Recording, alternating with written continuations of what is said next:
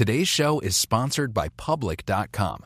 That's where you can earn 5.1% APY with a high-yield cash account. While we can't say for certain it's the highest interest rate there is, we can say this. It's a higher rate than Robinhood, a higher rate than SoFi, a higher rate than Marcus, a higher rate than Wealthfront, a higher rate than Betterment, frankly, a higher rate than Capital One, a higher rate than Ally, a higher rate than Barclays, a way higher rate than Bank of America and Chase, a higher rate than Citi, Wells Fargo, Discover, and it's a higher rate than American Express, too. So, if you want to start earning 5.1% APY on your cash, check out Public.com. We can't say it's the highest interest rate, but it's pretty damn up there. This is a paid endorsement for Public Investing. 5.1% APY as of March 26, 2024, and is subject to change. A high-yield cash account is a secondary brokerage account with Public Investing. Member FINRA SIPC. Funds from this account are automatically deposited into partner banks where they earn a variable interest and are eligible for FDIC insurance. Neither Public Investing nor any of its affiliates is a bank. U.S. only. Learn more at public.com/disclosures/high-yield-account. Your industry is unique. It faces its own challenges and risks that set it apart. That means choosing just any insurance company just won't cut it. At The Hartford, we take pride in knowing the ins and outs of your industry and help provide solutions that suit how you do business. From liability and property insurance to workers' comp and more. At The Hartford, we don't just talk about specialization, we live it. Learn how The Hartford can help your business at thehartford.com. This is Bloomberg Wall Street Week. We turn our attention to the markets this week. U.S. CPI numbers reinforcing concerns about inflation. The financial stories that shape our world. A really different reaction in the markets. More indications of just how hot the U.S. economy really is. Through the eyes of the most influential voices. Larry Summers, the former Treasury Secretary. Catherine Keating, CEO of BNY Mellon. Sam Zell, Chairman and Founder of Equity Group Investment. Bloomberg Wall Street Week with David Weston from Bloomberg Radio. Inflation easing, odds of a European recession dropping, and North America coming together. Maybe just a gleam of optimism for the new year. This is Bloomberg Wall Street Week. I'm David Weston. This week, special contributor Larry Summers on whether we're seeing a light at the end of the inflation tunnel or a false dawn. If you think about it, the good news was inflation running in the 6s. That's still inconceivably high. Former IBM CEO Sam Palmisano on CEOs facing a very different world. Do what's necessary to maintain strategic growth and drive productivity at the same time. And economist Melissa Carney of the University of Maryland on what declining births in the United States could mean for economic growth. You have fewer people of working age. More worryingly, it could mean lower GDP per capita.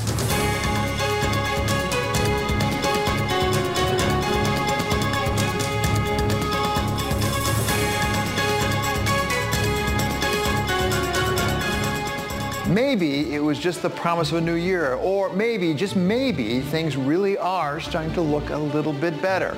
As the leaders of the three nations of North America gathered in Mexico City this week and sought cooperation on a host of issues. Above all, we both committed to pursuing a better future, one grounded on peace and prosperity for all of our people.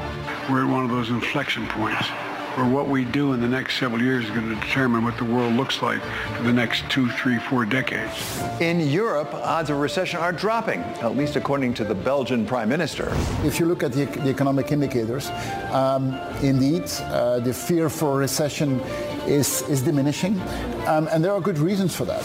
And in the United States, inflation signals reinforce what we thought we saw at the end of last year. Inflation may, just may, be truly coming back down. A month-over-month CPI print negative. This number was bang on the screws. Inflation has clearly peaked. When he finally got the job, Speaker Kevin McCarthy got off to a surprisingly bipartisan start, with the House almost unanimous in approving a new select committee to look into threats posed by China. We know that China right now is what would be called our pacing threat. This is something not just from a military perspective, but also from an economic perspective that we've seen our vulnerabilities, particularly over the last couple of years.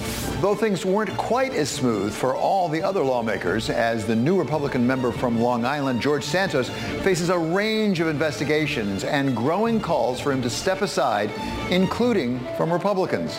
On behalf of the Nassau County Republican Committee, I am calling for his immediate resignation. We must call for the resignation of Congressman George Santos. Calling for George Santos to resign. Calling on George Santos to resign. Demand that George Santos steps down. Calling him to step aside. He should resign. My office will have no interaction with George Santos or his staff until he resigns. In the end, the markets this week saw the half-full part of the glass, with the S&P 500 gaining 2.7% for the week, and the Nasdaq up 4.8%, while bonds strengthened as well, with the yield on the 10-year down 6 basis points, ending at just about 3.5%.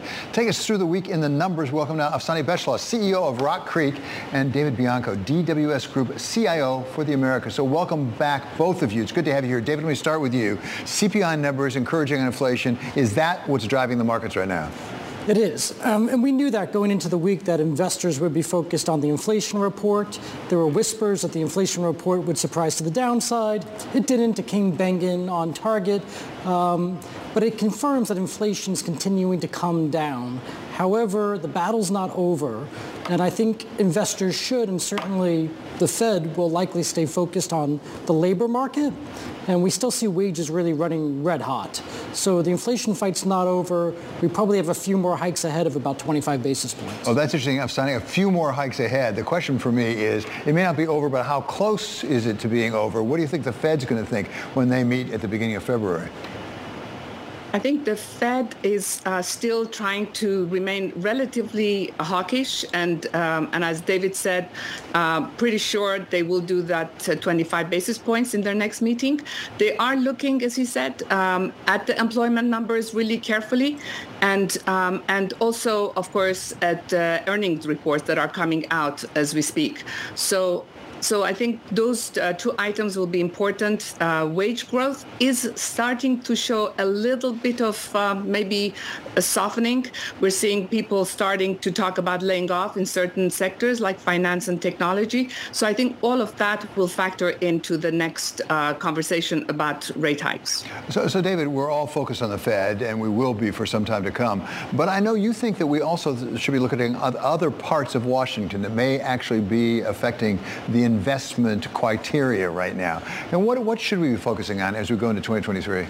Well, there's a lot of things going on. So with inflation, I would argue the near-term focus really should be on the labor market. We do have disinflation on goods, and we've had some on commodities, but the disinflation on goods is because we are entering a goods consumption and goods production recession. And I think we'll hear more about that during earnings season. So in the near term, stay focused on the labor market for where inflation goes, what the Fed needs to do about it. But longer term, yes, I agree that the longer term inflation outlook has a lot to do with policies, both at home and worldwide, but policies that relate to how well we spend, what type of return on investment we get on things like energy transition, even defense, and so on and so forth. So, Afsaneh, when we hear energy, we think of you necessarily. You've had a lot of your career tied up with energy. You studied it, as I recall, at Oxford as well. Tell us about the federal policies right now in energy, how they may be affecting some investment decisions. The interesting thing is, obviously, when we talk about policymakers, we think about the Inflation Act. But just before we go there, I think what's interesting is the concentration of the market has been on what the Fed is doing. And what is interesting is President Biden and his team have been equally focused on removing some of the supply chain problems. We saw what they did with, for example, the trains unions. We saw that, for example, the energy reserves that were released, and were that was one of the reasons that gas prices are where they are, among other reasons, of course. So government has been much more proactive when it comes to different areas, but in terms of its policies, but particularly when it comes to energy, and I think it has quietly been quite effective in keeping energy prices down. We've seen, by the way, similar things in Germany. And then coming back to the IRA, of course, that is huge because there's the direct impact of the IRA, which is, over $300 billion. But there's also the leverage impact in the sense that we're seeing already a lot of private sector deals happening, whether you look at big private equity firms that are doing very large projects, people investing in clean energy, but also in things like LNG terminals for the short term. And then last but not least, venture firms are looking at hydrogen projects because they're seeing again with the IRA that there is potential for some of these investments that are longer term investments. So David, when we talk about energy, we have two sides of the house. One is the fossil fuel side. There's a question of that. The release from the SPR, the Strategic Petroleum Reserve, certainly affected that. But you also have investment decisions like Ioneer now is something like a $700 million loan from the Department of Energy tied to that Inflation Reduction Act. So as an investor, what should we be looking at? As an investor, what you want to do is look at the prospects for return on capital. And we would expect that there'll be a lot of investment spending through government programs like the Inflation Reduction Act, but the CHIPS Act, investment spending that's done by the energy sector, the alternative energy sector, the electric vehicle sector, the utility space, semiconductors. But the question that investors have is what's the return on investment going to be? And certain industries have a history of producing poor returns on investment, energy, auto, and others have done better, or at least are regulated, like utilities. So we do expect a lot of investment spending to come in this space. We have yet to really figure out, will this be good for investors and what type of return on investment we will get? I'll ask you the most basic question. When it comes to the green energy area that now is going to get some subsidy from the U.S. government, is that inflationary or deflationary? Depends on, how, if it brings down total energy prices, that would be obviously not inflationary, right? In the meantime, if you say that it's creating, by some accounts, 9 million new jobs over time, of course, over a long period of time, you could say that could have an impact on people having a larger ability to spend and consume. But I think that's much longer term. I think in the short run, if it starts bringing down the overall cost of energy, that is good in terms of our worries about inflation. David Bianco of DWS Group. Thank you so much, David, for being back with us. Coming up, fertility rates are declining in the United States and don't appear likely to come back. We'll talk to Melissa Carney of the University of Maryland about why this is and what it could mean for investors. And this is Wall Street Week on Bloomberg.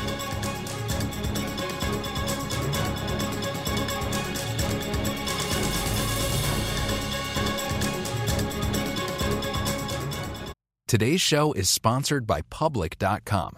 That's where you can earn 5.1% APY with a high-yield cash account. While we can't say for certain it's the highest interest rate there is, we can say this. It's a higher rate than Robinhood, a higher rate than SoFi, a higher rate than Marcus, a higher rate than Wealthfront, a higher rate than Betterment, frankly, a higher rate than Capital One, a higher rate than Ally, a higher rate than Barclays, a way higher rate than Bank of America and Chase, a higher rate than Citi, Wells Fargo, Discover, and it's a higher rate than American Express, too.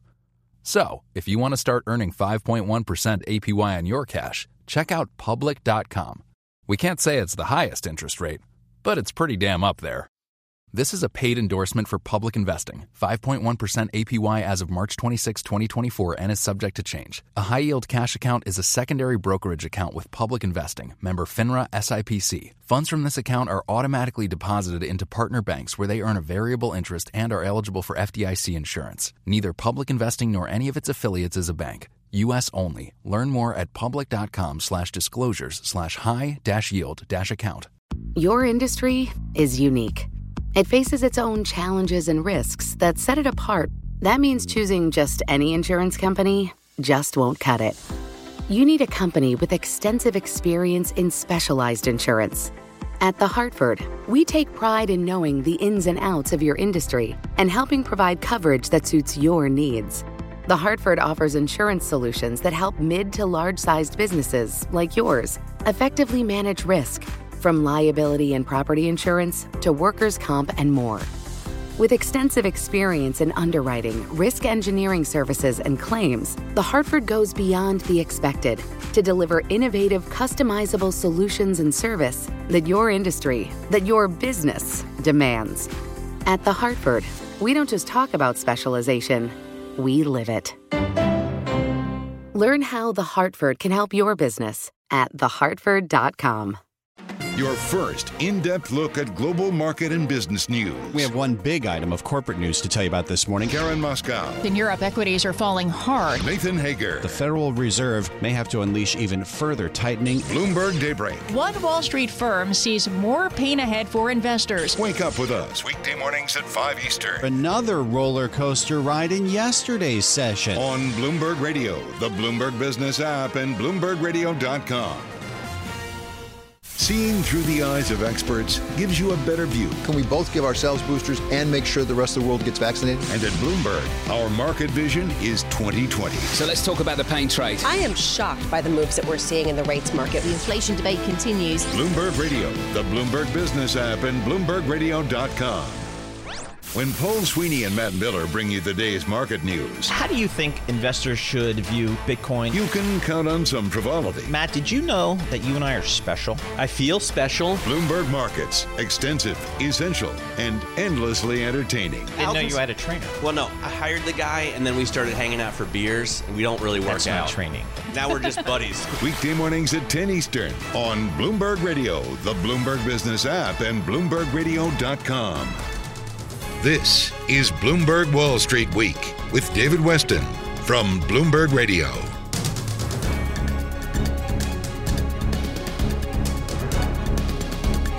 This is Wall Street Week. I'm David Weston. Every year, the Aspen Economic Strategy Group comes out with a monograph describing the state of the economy and, most importantly, what are the big issues that we face. They've just come out with their most recent edition, and we welcome now the director of that group. She is Melissa Carney. She's professor of economics at the University of Maryland. So, Melissa, thank you so much for being back on Wall Street Week. This is a fascinating report from beginning to end, but particularly I'm interested in the part you authored, which has to do with fertility rates in the United States and what that could do for economic growth. First of all, give us a sense of where we are on fertility rates in the United States and whether this is a temporary thing or it may take care of itself.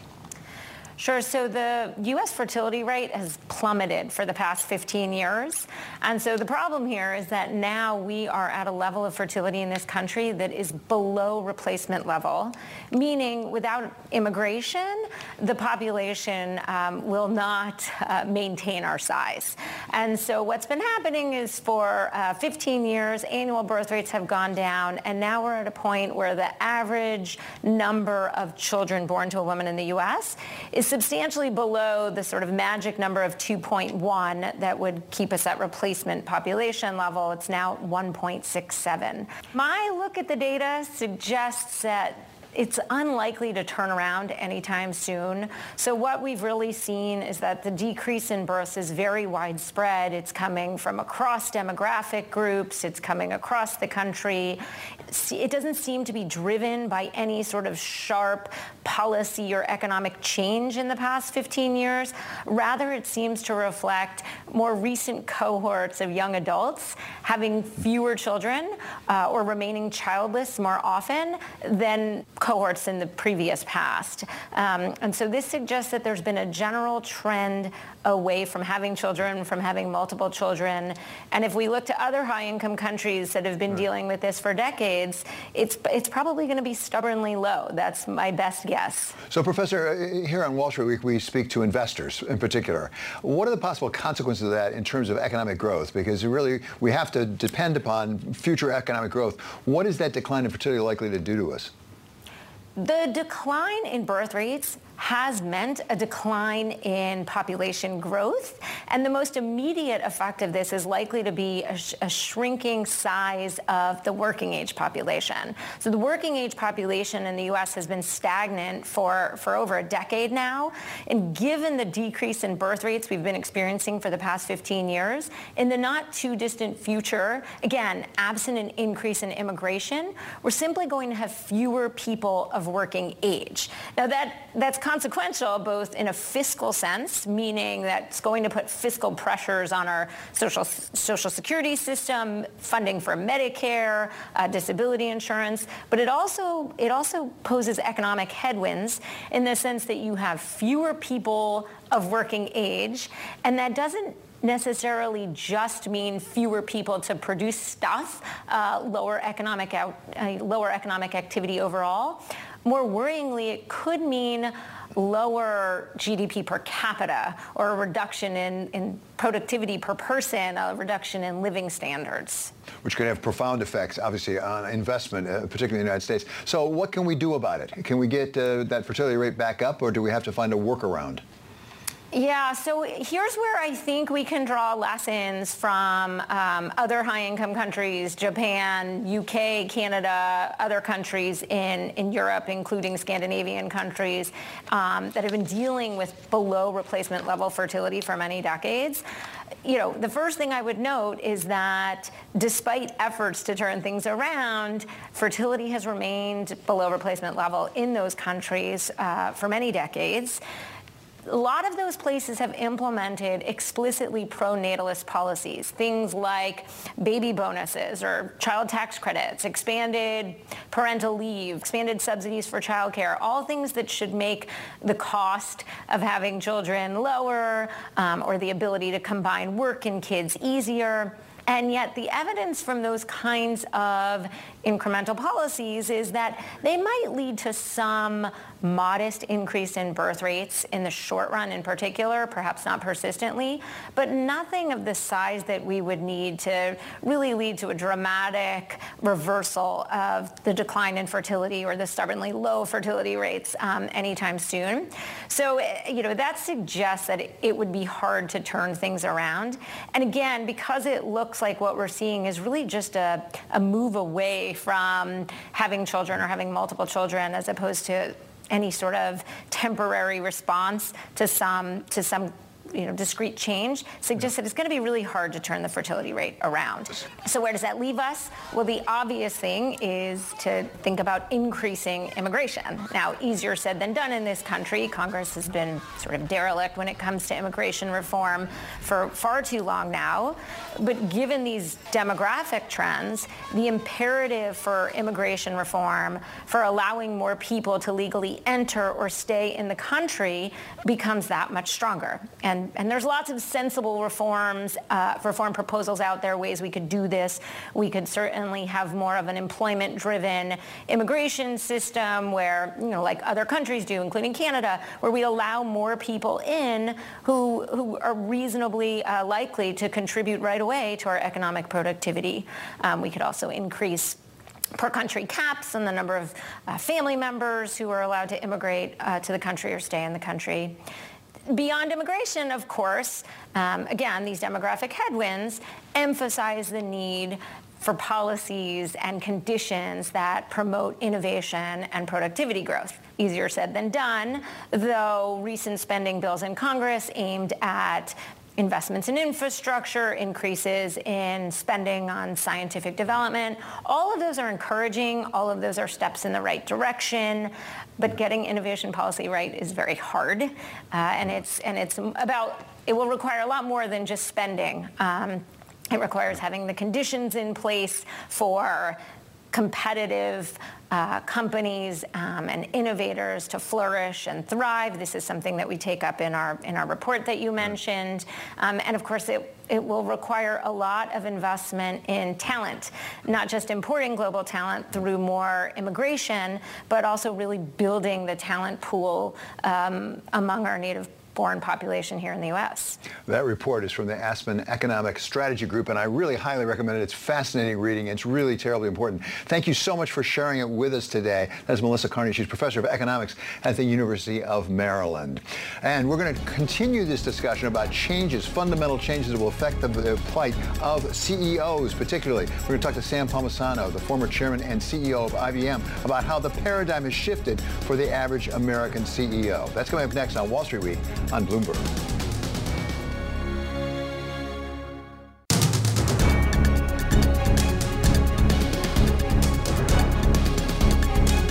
This is Wall Street Week. I'm David West, and we're joined once again by our very special contributor, Larry Summers of Harvard. So, Larry, great to have you back with us. And there's a lot of good news this week, I must say. Reopening of China. We've got a warmer winter than expected in Europe. Maybe not a recession over there. In the United States, inflation numbers are coming down. Are you rethinking some of what you said in the past about the likelihood of recession? I think it is good news, and the evidence that there's been some wage restraint is part of the good news.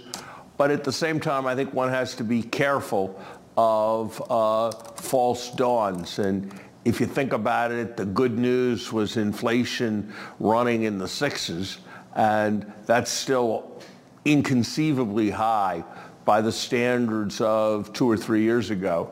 So I would stick with my view that a recession this year is more likely than not.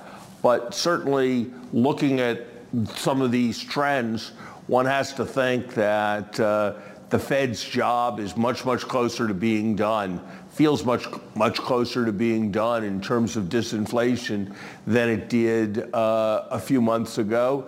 And I think the more optimistic possibilities, while they still would not be my bet, look more plausible today than they did several months ago. And that's got to be encouraging. We'll have to be watching the data very, very closely. And the most important day of this month by far, from a macroeconomic point of view, will be the last day of the month when the employment cost index comes out. That's the gold standard measure of labor costs and wage pressure, and that's a number they'll be studying very, very closely at the Fed, and I suspect on Wall Street, and I'll certainly be up early that morning to get that number. So right after that, actually early in February, we're going to have the meeting of the Federal Reserve. Given where we are right now, and it's always data dependent, should they at least be talking about a pause, if not in February, coming after that? I think we're still not quite at that point. I don't think a pause in February would be well advised, and I don't think we have to make a definite decision beyond February for right now. Again, I think the most important thing is to make sure that the job of containing inflation gets done and that they preserve their credibility. So I think it's a little bit premature at this point to be thinking about pausing, but we're getting much closer to that day. Larry, another big story this week had to deal with air traffic in the United States as we had to ground all the airplanes because of an apparent problem with the FAA system. This is something you've referred to in the past, actually, some doubts about the system. Does this raise larger questions about the systems we have in the government, at the FAA and perhaps other places as well, like the IRS, and the need for investment? Look, I think it refers to two things, David. I think it refers to the quantity of resources that we invest, and it refers to the competence with which we invest. Something is wrong when tens of millions of returns sit opened at the IRS. Something is wrong when the IRS answers the phone less than a fifth of the time. Something is wrong when these kinds of fiascos happen with our air traffic control system. Some of this is we just don't invest the resources that we need. Look, I'm not enough of an expert to exactly be able to compare the information technology challenges that an institution like the IRS, receiving billions of forms each year, has with the information technology faced by a large bank like JP Morgan. But it feels very wrong to me that the IRS's IT budget is only 3.5% of that of JP Morgan. Larry, thank you so much for being back with us. That is our very special contributor here at Wall Street Week. He's Larry Summers of Harvard. That does it for this episode of Wall Street Week. I'm David Westin. This is Bloomberg. See you next week.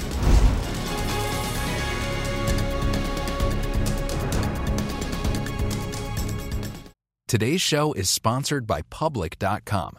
That's where you can earn 5.1% APY with a high-yield cash account. While we can't say for certain it's the highest interest rate there is, we can say this. It's a higher rate than Robinhood, a higher rate than SoFi, a higher rate than Marcus, a higher rate than Wealthfront, a higher rate than Betterment, frankly, a higher rate than Capital One, a higher rate than Ally, a higher rate than Barclays, a way higher rate than Bank of America and Chase, a higher rate than Citi, Wells Fargo, Discover, and it's a higher rate than American Express, too.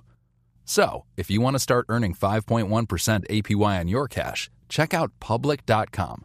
We can't say it's the highest interest rate, but it's pretty damn up there.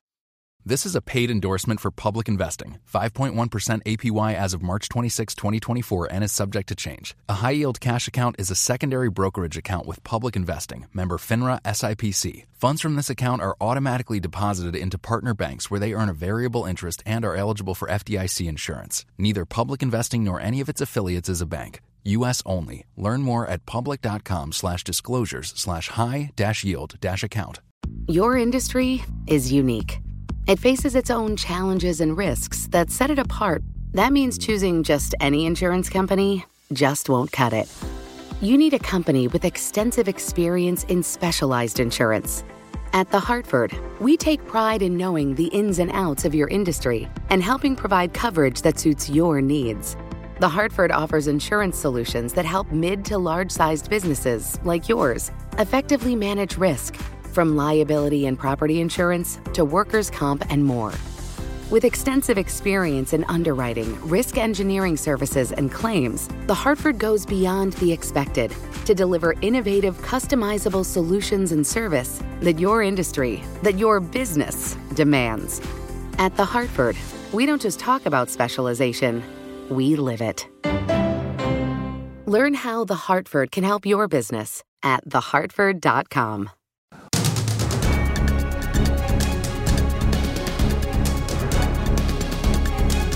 This is Wall Street Week. I'm David West, and we're joined once again by our very special contributor, Larry Summers of Harvard. So, Larry, great to have you back with us. And there's a lot of good news this week, I must say. Reopening of China. We've got a warmer winter than expected in Europe. Maybe not a recession over there. In the United States, inflation numbers are coming down. Are you rethinking some of what you said in the past about the likelihood of recession? I think it is good news, and the evidence that there's been some wage restraint is part of the good news.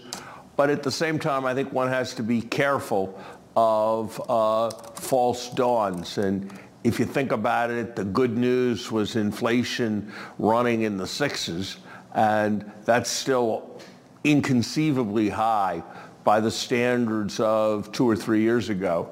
So I would stick with my view that a recession this year is more likely than not. But certainly looking at some of these trends, one has to think that the Fed's job is much, much closer to being done, feels much, much closer to being done in terms of disinflation than it did a few months ago. And I think the more optimistic possibilities, while they still would not be my bet, look more plausible today than they did several months ago. And that's got to be encouraging. We'll have to be watching the data very, very closely. And the most important day of this month, by far, from a macroeconomic point of view, will be the last day of the month when the employment cost index comes out. That's the gold standard measure of labor costs and wage pressure, and that's a number they'll be studying very, very closely at the Fed, and I suspect on Wall Street, and I'll certainly be up early that morning to get that number. So right after that, actually early in February, we're going to have the meeting of the Federal Reserve. Given where we are right now, and it's always data dependent, should they at least be talking about a pause, if not in February, coming after that? I think we're still not quite at that point. I don't think a pause in February would be well advised, and I don't think we have to make a definite decision beyond February for right now. Again, I think the most important thing is to make sure that the job of containing inflation gets done, and that they preserve their credibility. So I think it's a little bit premature at this point to be thinking about pausing, but we're getting much closer to that day. Larry, another big story this week had to deal with air traffic in the United States, as we had to ground all the airplanes because of an apparent problem with the FAA system. This is something you've referred to in the past, actually, some doubts about the system. Does this raise larger questions about the systems we have in the government, at the FAA and perhaps other places as well, like the IRS, and the need for investment? Look, I think it refers to two things, David. I think it refers to the quantity of resources that we invest, and it refers to the competence with which we invest. Something is wrong when tens of millions of returns sit opened at the IRS. Something is wrong when the IRS answers the phone less than a fifth of the time. Something is wrong when these kinds of fiascos happen with our air traffic control system. Some of this is we just don't invest the resources that we need. Look, I'm not enough of an expert to exactly be able to compare the information technology challenges that an institution like the IRS, receiving billions of forms each year, has with the information technology faced by a large bank like JP Morgan. But it feels very wrong to me that the IRS's IT budget is only 3.5% of that of JP Morgan. Larry, thank you so much for being back with us. That is our very special contributor here at Wall Street Week. He's Larry Summers of Harvard. That does it for this episode of Wall Street Week. I'm David Westin. This is Bloomberg. See you next week.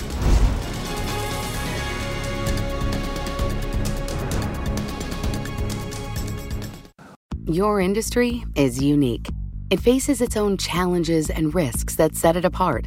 That means choosing just any insurance company just won't cut it. At The Hartford, we take pride in knowing the ins and outs of your industry and help provide solutions that suit how you do business. From liability and property insurance to workers' comp and more. At The Hartford, we don't just talk about specialization, we live it. Learn how The Hartford can help your business at thehartford.com. Collaborate for a greener future at the Bloomberg Green Festival, a groundbreaking celebration of the thinkers, doers, and innovators leading the way. From design and culture to technology, science, and entertainment. Hear from inspirational speakers and immerse yourself in climate solutions. July 10th through 13th in Seattle. Title sponsor, Amazon. Official airline, Alaska Airlines. Get 20% off using promo code radio20 at BloombergLive.com/Green Festival.